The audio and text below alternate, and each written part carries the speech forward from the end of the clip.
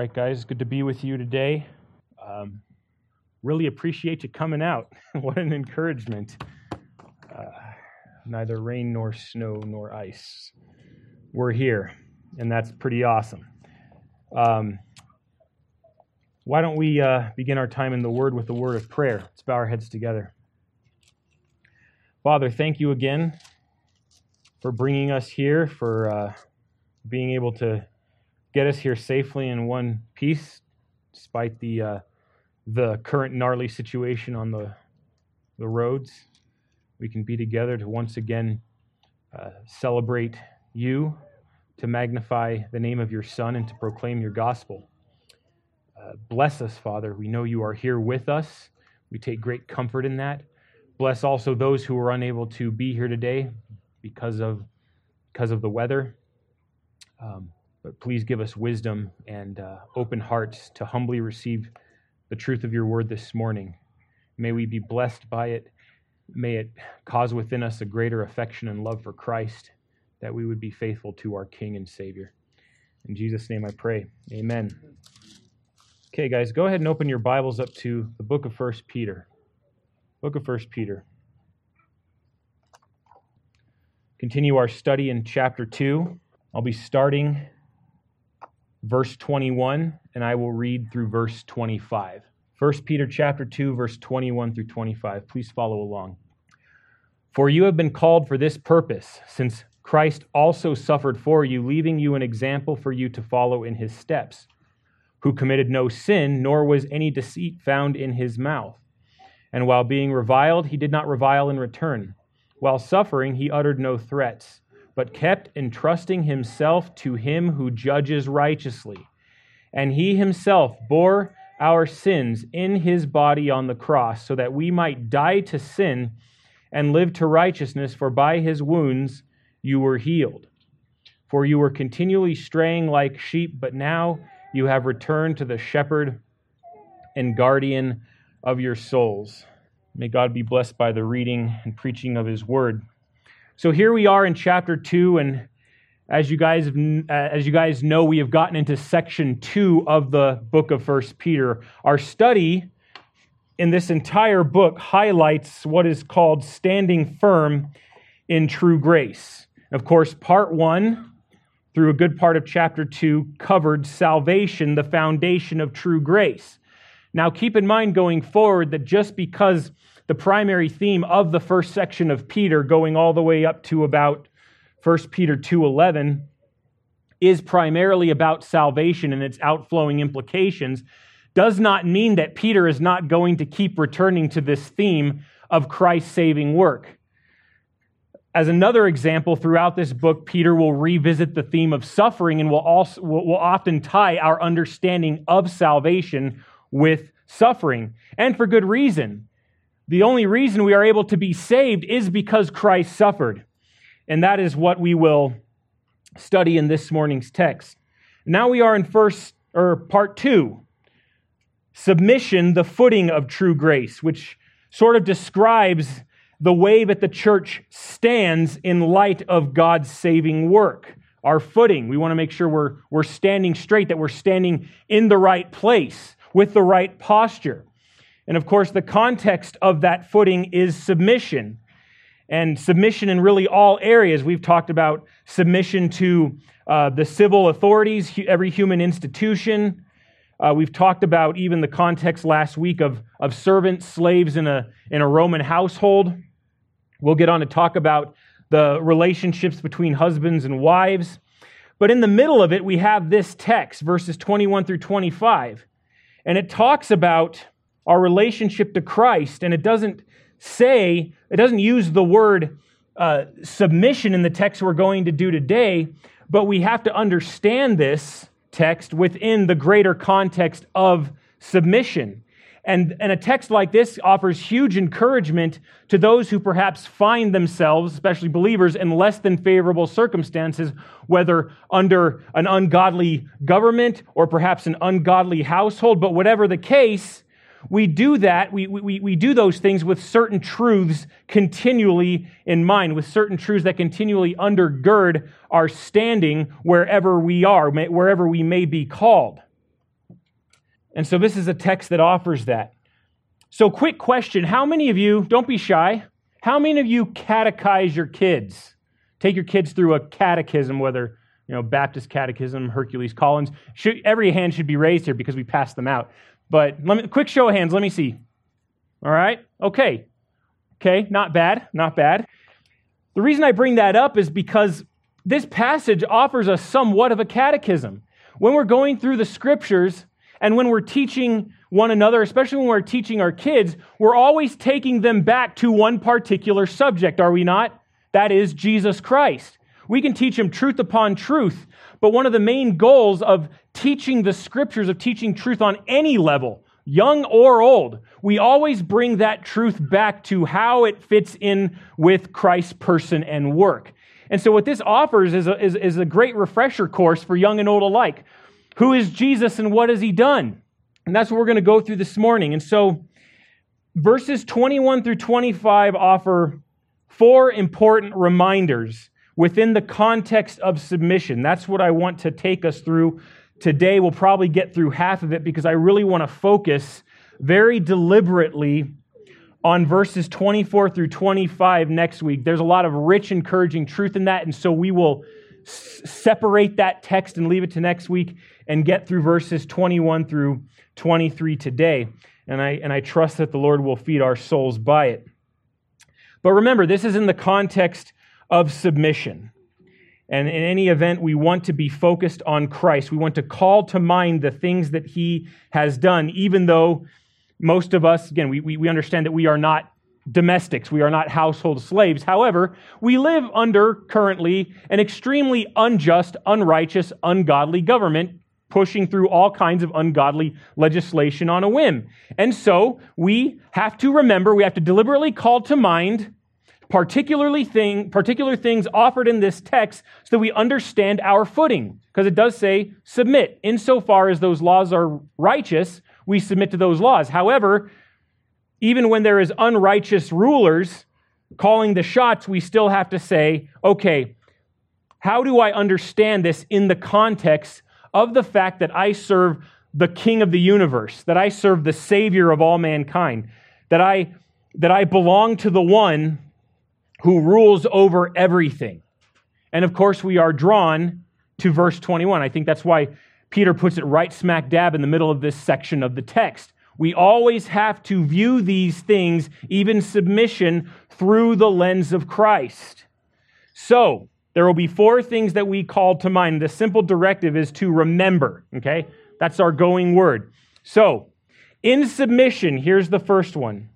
In submission, remember that God has given you a calling in his sacrifice. That is the sacrifice of Christ. So in submission, it's a long one. Remember, or call to mind, that God has given you a calling in Christ's sacrifice. That's the first thing. So let's look at this text together. Verse 21.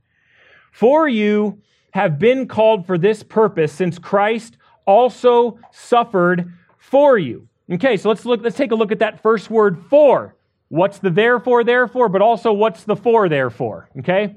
So when it says for, therefore, typically we have to look back and see, okay, in what light or what context is Peter continuing in his discourse or in his instruction to his people here? So we would have to look back. What's going on? In light of calling to mind our calling in Christ's sacrifice, we look back to these instructions of the previous passage.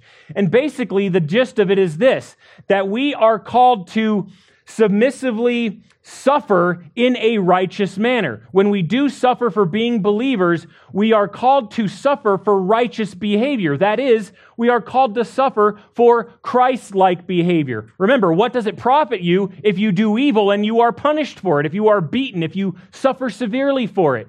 But he says, if you suffer by doing what is right, and remember, doing what is right will often draw unwanted attention. Doing what is right will often not draw favor from men. Sometimes it will, but many times it will not, especially if they connect the dots and say, oh, you are behaving this way, however honorably, you are behaving this way for the sake of Jesus Christ. Oh, you're a Christian. And of course, that can bring in heaps of Persecution can bring insult, sufferings of many different colors. But Peter says, if you patiently endure that, this finds favor with God. It is clear that the grace of God, the favor of God, rests upon you. So the instruction that Peter gives here is in that light. And then he goes on, verse 21 again. For you have been called to this purpose, to suffer righteously. That's the purpose in mind. You've been called to suffer righteously. Of course, this calling, I believe, refers to the effectual call of God to salvation. Not just any old call, but a particular saving call that reaches His people so that we come to Him and become His people. And of course, His people are described earlier on in this chapter.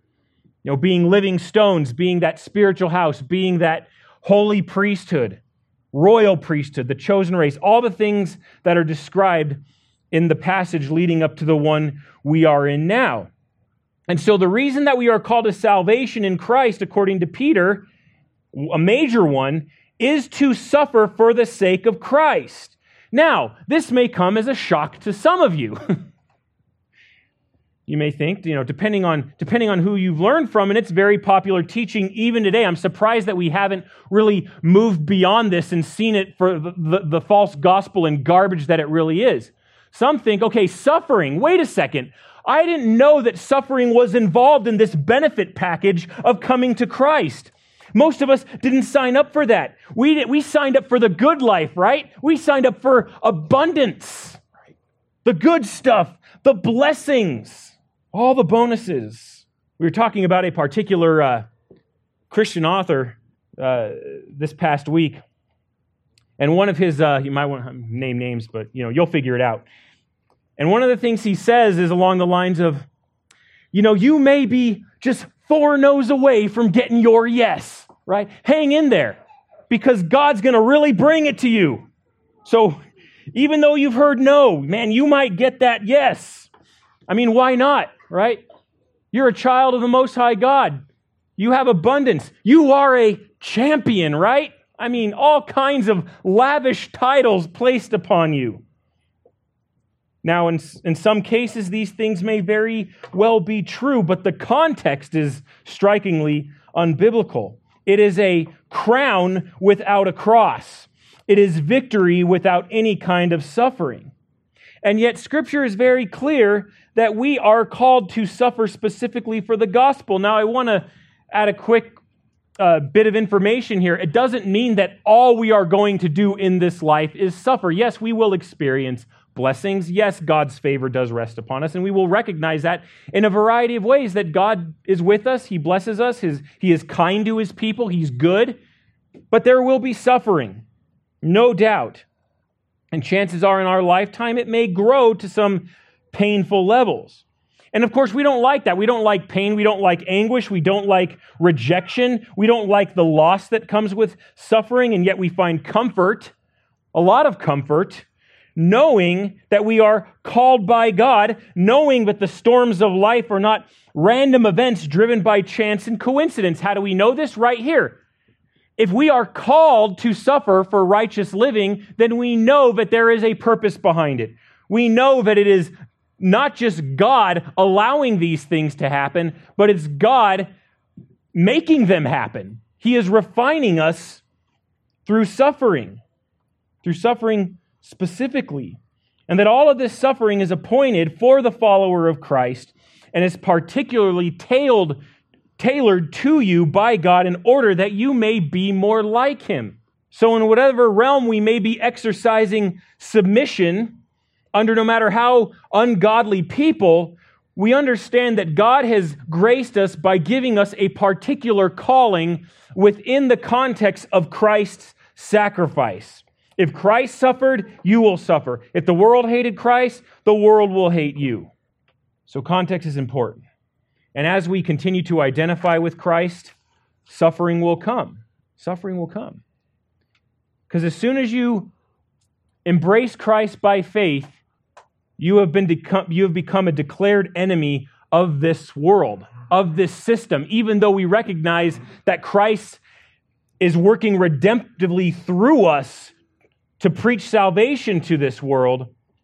The forces that occupy it currently see us as a threat. And why not?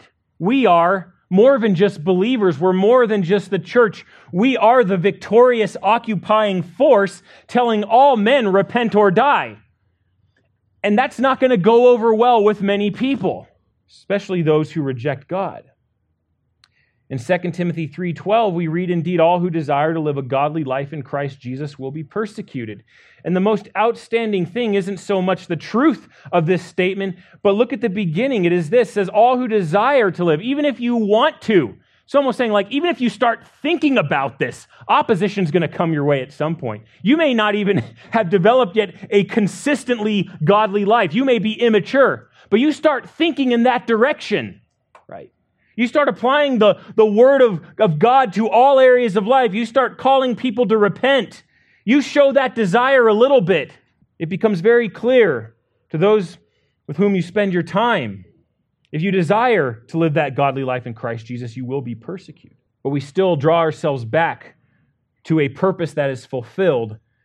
And what does it say? We have been called for this purpose on the basis of what? Since Christ also suffered for you. Not just that he suffered, but he suffered for you as your substitute. Now you think about this in the context of perhaps being a servant or a slave. That Jesus himself became like a slave so that you could live as a free man. Since Christ also suffered for you. This is the core truth of the Christian faith. This is the truth that we constantly refresh ourselves with, that we always are returning to. This is the core truth of the gospel, the fact that Christ suffered. Remember, big picture, the kingdom of God advancing, right? Taking over. And yet, what truth is central to that we cannot ever dispense with and yet is constantly compromised and kind of giving second-class citizenship in our theology, right? It is Christ's substitutionary death. The kingdom of God, this holy house, is built up and is advanced on that truth that Christ suffered for us. And it's amazing when you think of this coming from Peter, that Peter, years removed from walking with the Lord Jesus, has come to embrace this. It's core in his teaching. Now, you read back in the Gospel of Matthew, and Jesus starts talking about the fact that the Son of Man must, he must be betrayed, turned over to the authorities, and suffer and die. What did Peter tell him? What did Peter do? Yeah, he took the Lord aside because Peter's so wise, so concerned, says, Lord, this shall never happen to you. And now it's become central in his teaching that it's something that must have happened. It was necessary that Christ needed to suffer in the place of sinners as our substitute. For you, he says. Christ also suffered for you. And note the flow of this. For you have been called, since Christ also suffered for you, leaving you an example for you to follow in his steps. He's talking to you, and Christ died for you, not in some general sense. He died for you specifically. When he hung on that cross, your sins, past, present, future, all of your unbelief was paid for. And what that did was that it guaranteed that one day you would come to faith in Christ because he died for you specifically. He suffered a death and condemnation that you deserved. He suffered on your behalf also, not just in your place, but he suffered for your benefit, that you may reap all those blessings, all of the grace, all of the honors that Christ deserved. He gave up to suffer in your place so that you may partake in those benefits, graces, and honors. He suffered also for us, reminding us that we identify with him in our suffering. What a great comfort to know that we never suffer alone. I mean, wasn't this the preoccupation of Paul? Sometimes we wonder what's going on in his mind. But I may know him in the fellowship of his suffering. He just saw there a closeness, an intimacy in the identification of himself with Christ, especially when he was rejected and suffered. And it is no different for us. Christ suffered for us. And if he suffered for us, We know that we have the strength so that we can suffer for His name. Of course, we don't atone for anyone's sin. But now that our sin has been atoned for, and that we are clothed in the robes of righteousness, we can faithfully represent Him in our suffering. Because we have been called to that end specifically through Him because of His suffering. And so what we know through this passage is that we never suffer in vain. We are not to think that God is this meanie who is senselessly bludgeoning His children. Even though we don't like suffering, even though it's painful, it's uncomfortable, we know that it has a particular purpose in mind and that it's all preordained. Some of us may suffer in a more severe manner than others, and yet we know it all has a purpose. It's to make us like Christ. It is to draw us to Him so that we identify more closely with Him. And it demonstrates the power of the gospel and the power of faith, that even though we are assailed with a multiplicity of affliction and persecution and rejection, that the power of the gospel truly at work helps us to withstand unbelief. It helps us to keep our faith from failing. So that's the first point. In submission, remember that God has given you calling in sacrifice. Here's the second one. In submission, remember that God has given you conviction in His standard or by His standard. So Jesus is our standard. That's the second thing you have to remember. We're drawn to His sacrifice, but we're also drawn to a particular standard of His. So let's read the text again. Leaving you, it says, in His suffering, He has left you an example for you to follow in His steps. Now, doing a little research, this word example, key word, refers to letters that children would trace over in order to learn how to write letters correctly. Now, I'm going through the thick of this right now. Practically force my kiddos to write every day. Sometimes they don't really like it, What's the purpose of cursive for anyway? We're all typing now with computers. None of us is really into cursive. But no, child, no son of mine will fail to write in cursive. You're writing in cursive.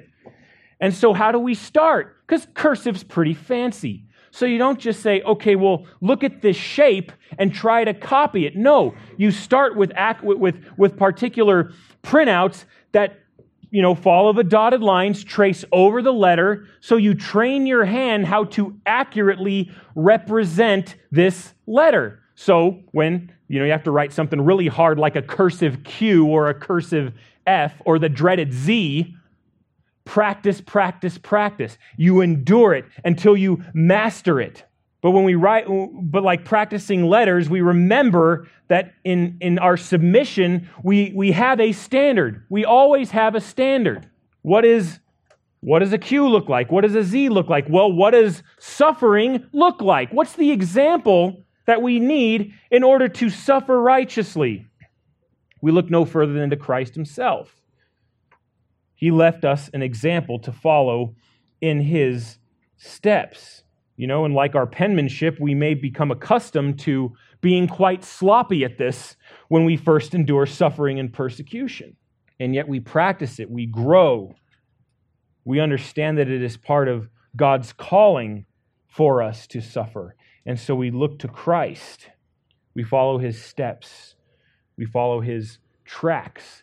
And I would dare say that the footsteps of Christ are unmistakable. There is no mystery here. If you want to find the footprints of Jesus, look for the prints with the holes in them, right? Look for the nail marks. That is the path we follow. Jesus said, if any man desires to come after me, he must deny himself and take up his cross daily and follow me. We see this as an ongoing day-by-day commitment, not a come and go as you please, not a half-hearted adventure where we somehow follow Christ at a distance as Peter did and so fell into denying Christ. Even though this is for now the path less traveled, it is the path that leads to eternal life, and we call others while we're doing this to also follow Christ by faith and to submit to His lordship. But this is a pattern. It's a pattern of life that is descriptive of the Christian, and I would say on a grander scale, it's a path that is descriptive of the church. Remember, we walk with Christ together, not lonely or isolated. So then we ask this question, well, we know that Jesus is an example, but how is Jesus an example in suffering? And of course, Peter here, as he does often, draws from Isaiah chapter 53, the servant, which is a messianic prophecy pointing to Christ's work in his suffering. Now, look at verse 22. Who committed no sin, nor was any deceit found in his mouth. So there's going to be some overlap here, but Jesus, at least in three ways, demonstrates what that example looks like. They are the examples of character, the examples of commitment, and the examples of conduct. So character, conduct, and commitment. So let's look first at the example of character. Now look at this. This is an example we're supposed to follow, mind you. Don't get too intimidated by the first one, but it is the most important one. What does it say of Jesus? Who committed no sin? Wow, what an example. This is our standard, guys. The standard is perfection. It's never going away. He who committed no sin. And this is for our benefit. Yeah, we are called to not sin. We are called to live righteously. And no matter how much we fail, we always have as a standard the one who committed no sin, who is perfect in character. Aren't we offered that same reassurance in 1 John chapter 2? Okay. If any of you does sin, we have an advocate with the Father, Jesus Christ, the righteous one. Jesus Christ, the one who committed no sin. See, he is always present as our standard. The standard we always look to. He committed no sin, nor was there any deceit found in his mouth. Now, Isaiah 53:9, write this down, Isaiah 53:9, it says, because he had done no violence. So sin is characterized as doing violence. Remember, doing harm to one's neighbor. Nor was there any deceit in his mouth. So here we have a picture from Peter of Christ's utterly sinless character. He committed no sin, and he was not only sinless when it came to his suffering, but when we look to Christ, we see sinlessness characterizing his entire life. Even though he was tempted by the devil himself, and most of us can't say that. Sometimes we're quick to say, oh yeah, the devil assailed me, but we can say that in a general sense. But let me tell you something. If you were wandering around the Judean desert for 40 days and 40 nights without food, and the devil came to you, hey, here's some stone, turn it into bread, what would you do? What would Jesus do? More importantly, what did Jesus do? Relied on the word of God, right? It is written, man shall not live by bread alone. And I would venture to say that the majority of us perhaps would say, please give me a piece of that bread, I'm starving. And he was tempted by Satan face to face. It has often been said that the devil is out doing far more important things to bother with someone like you. He's doing other things, has bigger plans. And some of us are so quick to say, oh, the devil's doing this or the devil's doing that. And whether or not the devil truly is doing this or that, what we do understand more importantly in all of this is that when the devil did this and that to Jesus, Jesus did not buckle in the least. He remained faithful. He remained unblemished in his character. We find that out in John 14:30. Jesus says that the ruler of this world is coming and he has nothing in me. He cannot make any kind of accusation that would stick. He's got nothing on me. Sometimes we say that.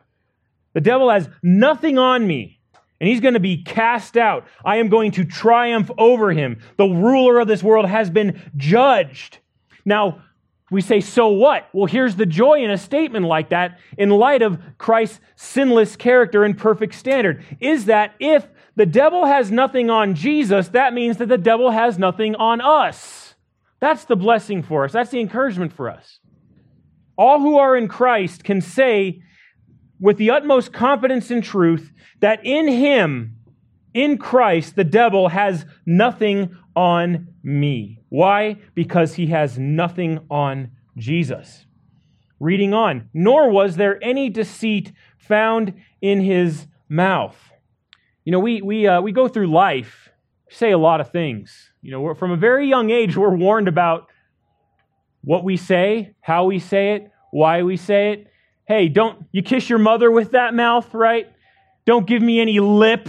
Hey, don't talk to your father like that or you're going to get it. That kind of thing, right? In many Christian households, if we were applying the scriptures to our child rearing, one thing that we do not tolerate is disrespect in our children's speech.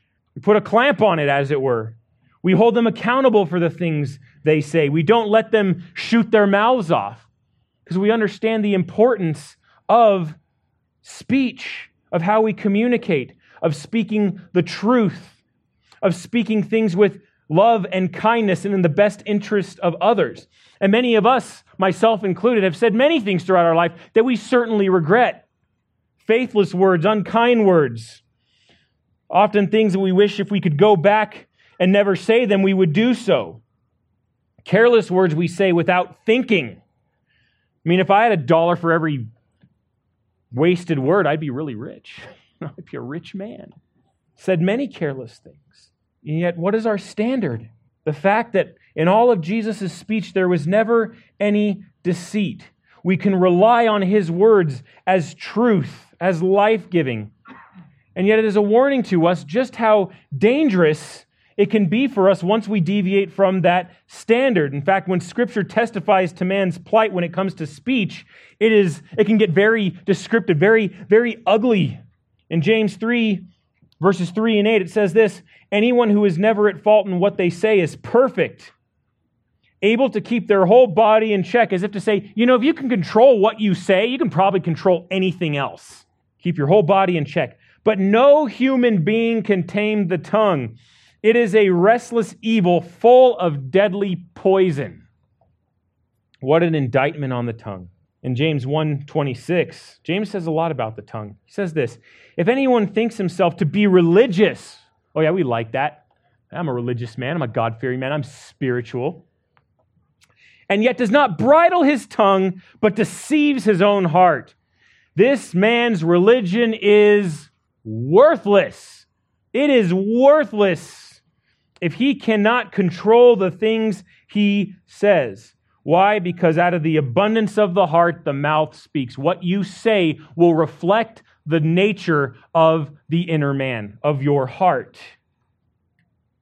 And it's certainly what Christ said, certainly reflected what was in his heart. Righteousness, perfection, a devotion to God's glory. Everything that is noble and kind and lovely and faithful. We find that in the words of Christ. This caused even hesitation in Isaiah, remember? Woe is me, for I am ruined, because I am a man of unclean lips and live among the people of unclean lips. I mean, Isaiah had to be consecrated. The coal had to touch his mouth so that he was prepared to speak the word of God. But he recognized that shortcoming. You think about this too, not just deception, but all the things that come along with deception, gossip, slander, misrepresentation, even what we could call half-truths, where we tell some of the truth but not all of it so as to mislead. And then we find, of course, that none of this ever had any power over Jesus.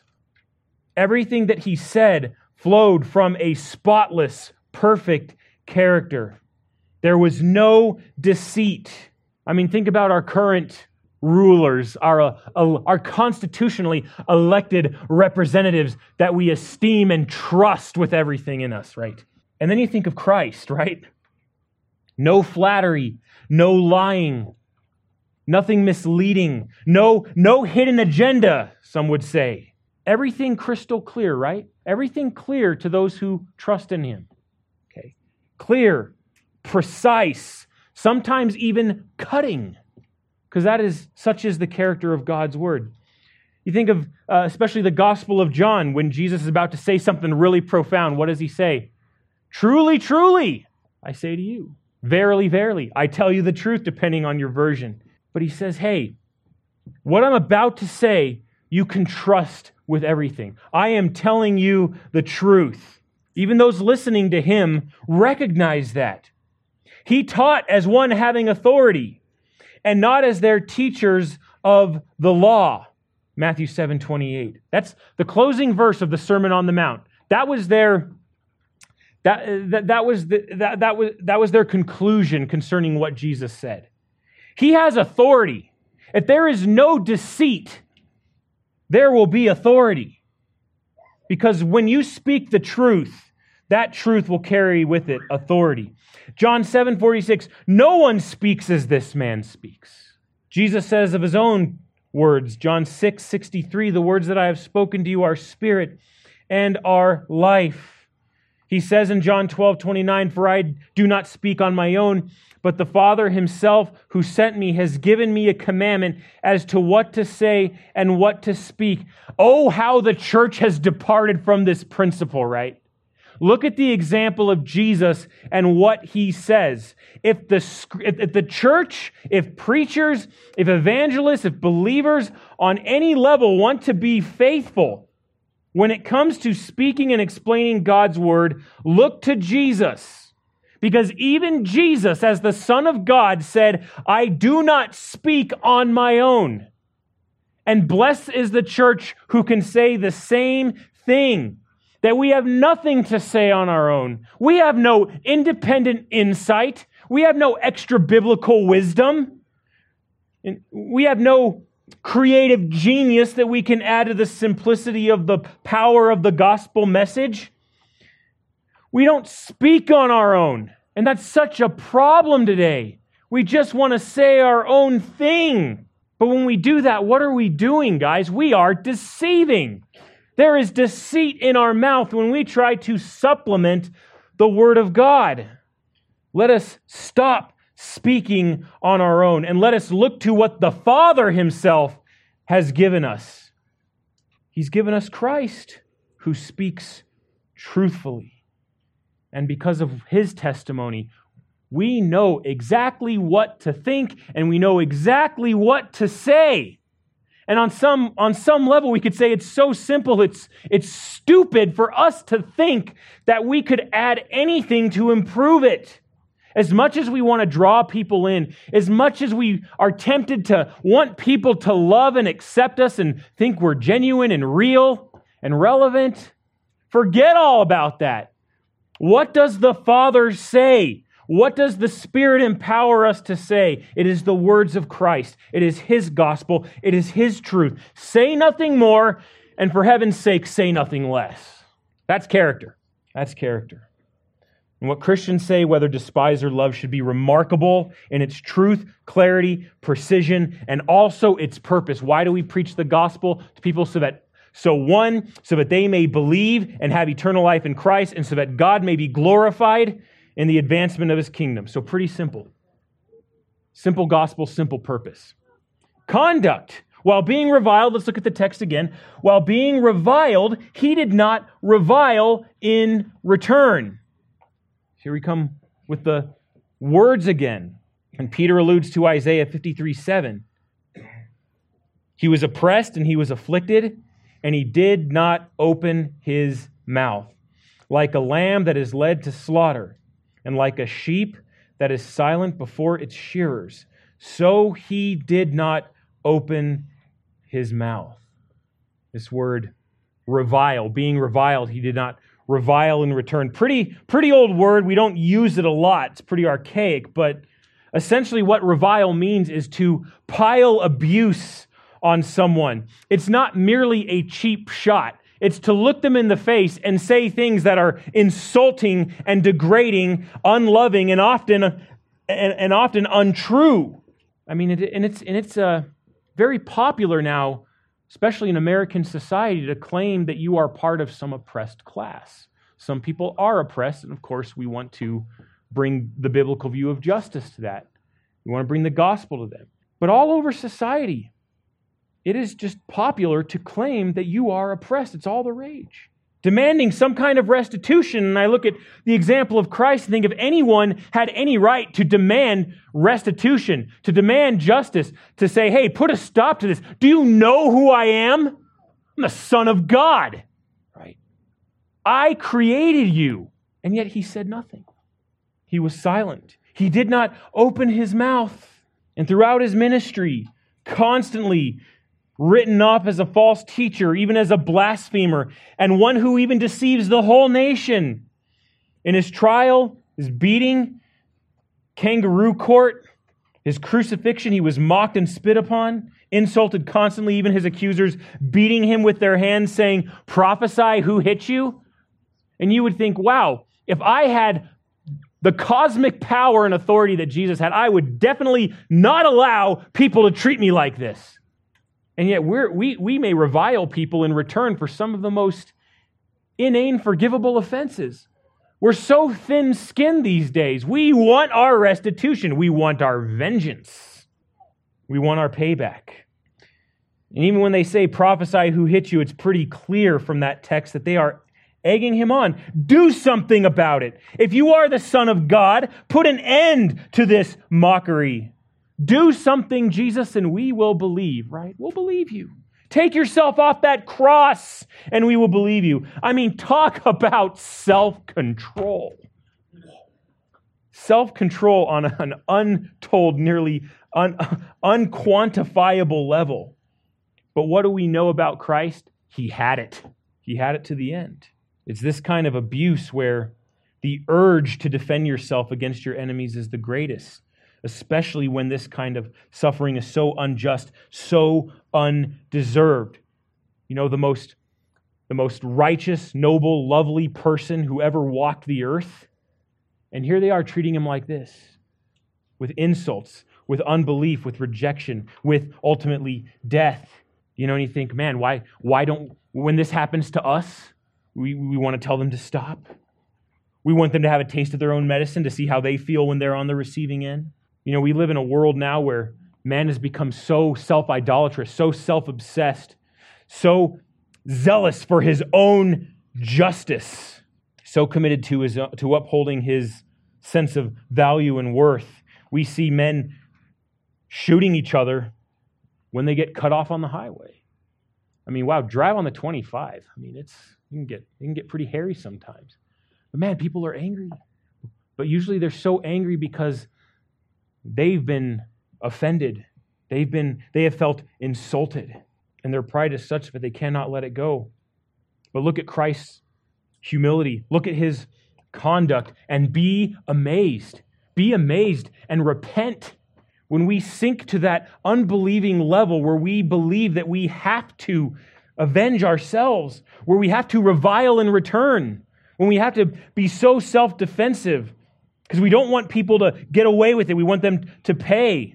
And yes, it is hard. It is hurtful when people malign and misrepresent, but think of Jesus' example. Think of what Jesus did. This isn't hypothetical. Jesus, while being reviled, did not revile in return. So what is that? What's the application? When we are reviled, we do not what? We don't revile in return. Jesus did not retaliate, either in word or in deed. To the one person who had, we would say, the right and the power to retaliate, to rain vengeance on his enemies. And yet that comes at a later time. But up to then, his mission was to save, not to judge men, but to save them. You know, there's no person less deserving of this kind of abuse, and no one with a greater prerogative to be able to strike back and yet remain righteous. Look at that example. And listen to Luke 19:10. The Son of Man is come to seek and to save that which was lost. And so how was he to accomplish that? By suffering for those he came to seek and save. John 3:17 just sort of paraphrased it. But for God did not send the Son into the world to judge the world, but that the world might be saved through him. While suffering, reading on, he uttered not threats. Not only did he return cheap shots or revilings and insults, but he didn't even threaten. While suffering, he did not utter any threats. You know, we've talked about, the last resort to physical force being an option if we can't retreat. But in the normal course of things and sufferings, we look at the example of Jesus. We do not utter threats. And sometimes we do that. We threaten people. Why? To get them to stop.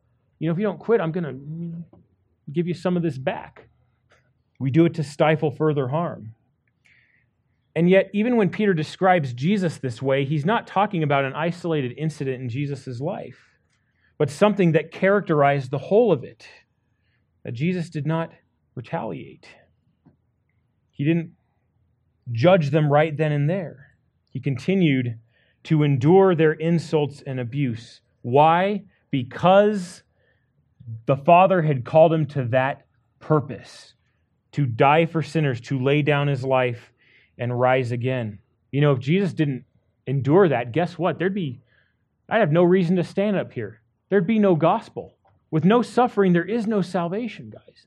So I hope this draws our hearts to Christ more. Just the scope of what he endured to get to that cross and to die in our place. We think, what permits him to do this? To not commit any sin, to have no deceit in his mouth, to not revile, to not utter any threats. I mean, we understand that he is the Son of God, absolutely. But there's an example here that we don't want to miss. If I asked you the question, what was it that actually gave Jesus the strength, even though the Son of God, to endure these insults and not retaliate, to not sin in return, what would your answer be? What would you say? It's something we often forget. The Holy Spirit. Do you realize that Jesus relied on the strength of the Holy Spirit to empower him for ministry, but also to endure the insults of unbelievers? He is the ultimate example of what it means to depend on the strength of the Holy Spirit of God. Never forget that. Isaiah 61, the Spirit of the Lord is upon me, because the Lord anointed me to bring good news to the humble. He has sent me to bind up the brokenhearted, to proclaim release to captives and freedom to prisoners. Though the Son of God, still a man, still flesh and blood, he's still dependent on the Holy Spirit. You know, it's a pithy saying. It's on those inspirational posters in Christian bookstores. What does it say? It was not the nails that kept Jesus hanging on the cross, but his love for you and me. And while that may be partially true, what gave Jesus the strength to remain there committed to the mission that the Father gave him? The Holy Spirit. And that same Holy Spirit empowers us to suffer so that the gospel may continue to advance. The Holy Spirit strengthened Christ to suffer in our place, and the Holy Spirit strengthens us to suffer while proclaiming Christ. But this is Christ's character. It's his conduct. And even though if we had sat at the foot of the cross, we're going through this great epic story of redemption, and we're waiting for him to finally vanquish his foe. But he doesn't do that, at least not from a human perspective. Instead, he endures it. But he endures it through the strength of the Holy Spirit and ultimately triumphs in his death and resurrection. Here's a third way. We have character, conduct, and now we have commitment. Jesus sets an example in the commitments that he makes, and I think this is very plain to us. It says he uttered no threats, but here's it's contrasting very strongly what he didn't do with what he did do. So what wouldn't Jesus do, and what does Jesus do? So here we go. But kept entrusting himself to him who judges righteously. So I love this word, but kept. So this was an ongoing pattern, right? He kept doing this when it came to affliction. Who did he entrust himself to? The one who judges righteously, that is the Father. As opposed to retaliation, as opposed to reviling in return, insult, or uttering threats. He trusts. This word entrusting, again, used in a way that expresses Jesus' trust in the Father throughout his entire life and ministry. Okay. Now, look at your text again. If you have the New American Standard, it'll say, but kept entrusting himself to him who judges righteously. Now, in the Greek, himself is not there, so let's read it without the Greek. But kept entrusting to him who judges rightly. So, if we are to fill in that blank, what is Jesus entrusting to the Father? That is a good example for us. Everything, right?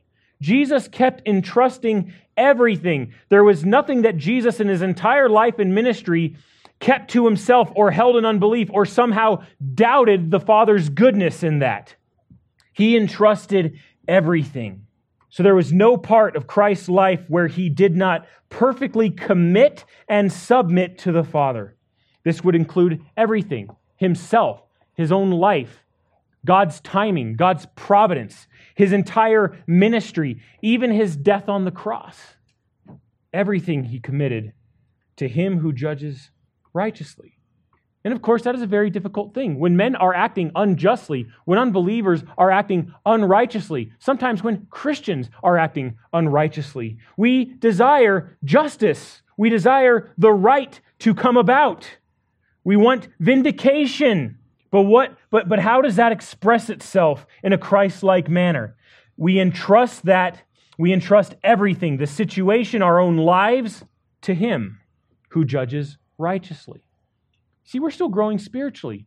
We aren't always going to judge things with perfect righteousness. That's why sometimes we fail in that regard, in how we respond to those who afflict us, right? So what's the best way? What is the only way? You entrust it to God because he always judges righteously 100% of the time, just like Christ did. He entrusted everything to the Father. Think of the things that Jesus went through. He was assailed by the devil. What did he do? He entrusted himself to God's word. It is written. When assailed by those who doubted him, who doubted who he was, who doubted his power, what did he do? He trusted in God's power. When assailed by Pontius Pilate, what did he do there? He entrusted himself to God's authority. You would have no power if it had not been given to you from above. Even while hanging on the cross, he said, Father, into your hands I commit my spirit. See, everything. Think about the Garden of Gethsemane, right? Lord, if you will, let this cup pass from me. But not as I will, but as you will. I mean, if anyone had their priorities straight, it was Jesus. Not my will, but yours. There is the picture of a man, of a beloved man, the Son of God, entrusting himself in every way to the Father. When you think about that, if we could trust our life and even very death, knowing that it is all in God's hands, I truly believe we can trust him with anything. He holds everything by his power, and he cares for us, as we will see later on in this text. But everything Christ entrusted to God. So I would say, in the terms of Christian cliches, this is much more of an letting go and letting God. It's much more of an doing your best and letting God do the rest. No, this is understanding. Yeah, I know, right? That is, I can't believe we let that go unchecked. This is understanding that even if God has to pry your cold, dead fingers off of wanting control over something, he'll do it. Because he has all the control, and it's all in his hands. We don't have to give God, you realize God doesn't need your permission for anything. Letting go and letting God my eye. He has complete control. And the most important thing is he's not letting go of you. You belong to him. He has ownership over you and has complete control over your entire life and destiny and trajectory. He is there, present in his Holy Spirit, to guide, to comfort, and to strengthen. And everything is his anyway. So when we trust God, we follow the example of Jesus and trust him with everything. All of our faculties are engaged. We trust him in our thinking. We trust him even in our hearts, even with our emotions. We trust him with our will. We even trust him with our bodies as a temple of the Holy Spirit, using our members as instruments of righteousness. That even though we may suffer on many different levels and occasions, there is nothing that we can endure that is unfamiliar to Christ. Seen it all, gone through it all, knows it all, and can keep us through it all. So we trust ourselves with everything to God, not a vague God of our own conjuring, but one who always judges righteously, who will make things right but in his own time, something we complain about. In his own way, something we also complain about. And by his own wisdom and power. But when we trust in him, we are submitting ourselves to him. Here's a couple passages, guys, to keep in mind from the book of Psalms. Psalm 11:7. For the Lord is righteous. He loves righteousness. The upright will behold his face. If the Lord loves righteousness, he's always going to do what is right. He's not going to betray something that he loves. He loves righteousness, and he will see it through. He will vindicate himself and his people in his own time. Psalm 35:24, judge me, O Lord, according to your righteousness, and do not let them, who's them? The psalmist's enemies. Do not let them rejoice over me. Jeremiah 9:24, but let them who boast of this, that he understands and knows me, that I am the Lord who exercises loving kindness, justice, and righteousness on earth, for I delight in these things, declares the Lord. So if we are to boast in anything, we boast that we know God, but not just know God in a vague way, but in a very specific way. He exercises loyal love, justice, and righteousness. Now listen to this, Psalm 110. He will judge among the nations. He will fill them with corpses. He will shatter the chief man over a broad country. So ultimately, when he deals out justice to those who continue in unbelief, to his enemies, that end will be devastating. And we are thankful to him for that. And in the meantime, we can entrust ourselves to him, even though we know that suffering is at hand and can be often prolonged. There is nothing that we endure, guys, that Jesus himself is somehow unfamiliar with. None of what we are enduring is strange to him. And he endured this all, laying himself down, going willfully to the cross to die in our place for our sins. And in doing so, what is he doing? Think about this. He's not merely, when he dies on the cross, he's not merely facing down the Pharisees, the Sadducees, the scribes, the elders, the Romans. He's facing down death itself. And by dying in our place, he takes death down with him. And what does he accomplish by that? This, bringing many sons to glory. That is, death-conquering resurrection life. So be thankful that Christ suffered in our place. When you are tempted to be doubting or thankless when you suffer, remember Christ, your example, and what he endured so that you are brought to glory. I am sure we would find that it is well worth it, and that in this time the grace of God is more than sufficient for us to not only cleanse us from sin, but to help us continue to endure that suffering as we submit ultimately to him. So that is our calling and that is our conviction. Next Lord's Day, we will talk about our confidence and our comfort. So let's pray. Father, thank you again for our time in the Word this morning. May it bless your people. May we find, Lord, joy in our calling. We are called to suffer righteously, to make great the name of Christ, to preach his gospel faithfully. Confident, Lord, fully assured that your kingdom will expand and that you will bring life to dead men. We thank you for the conviction that we have in your standard, that you have sent Christ not only as our substitute, but one who sets an example to follow in suffering and affliction. Let that standard be our conviction, that we look not to a standard of our own making, but the very example that Christ set for us. And Lord, it is tempting, we know, to revile in return, to utter threats, to take cheap shots.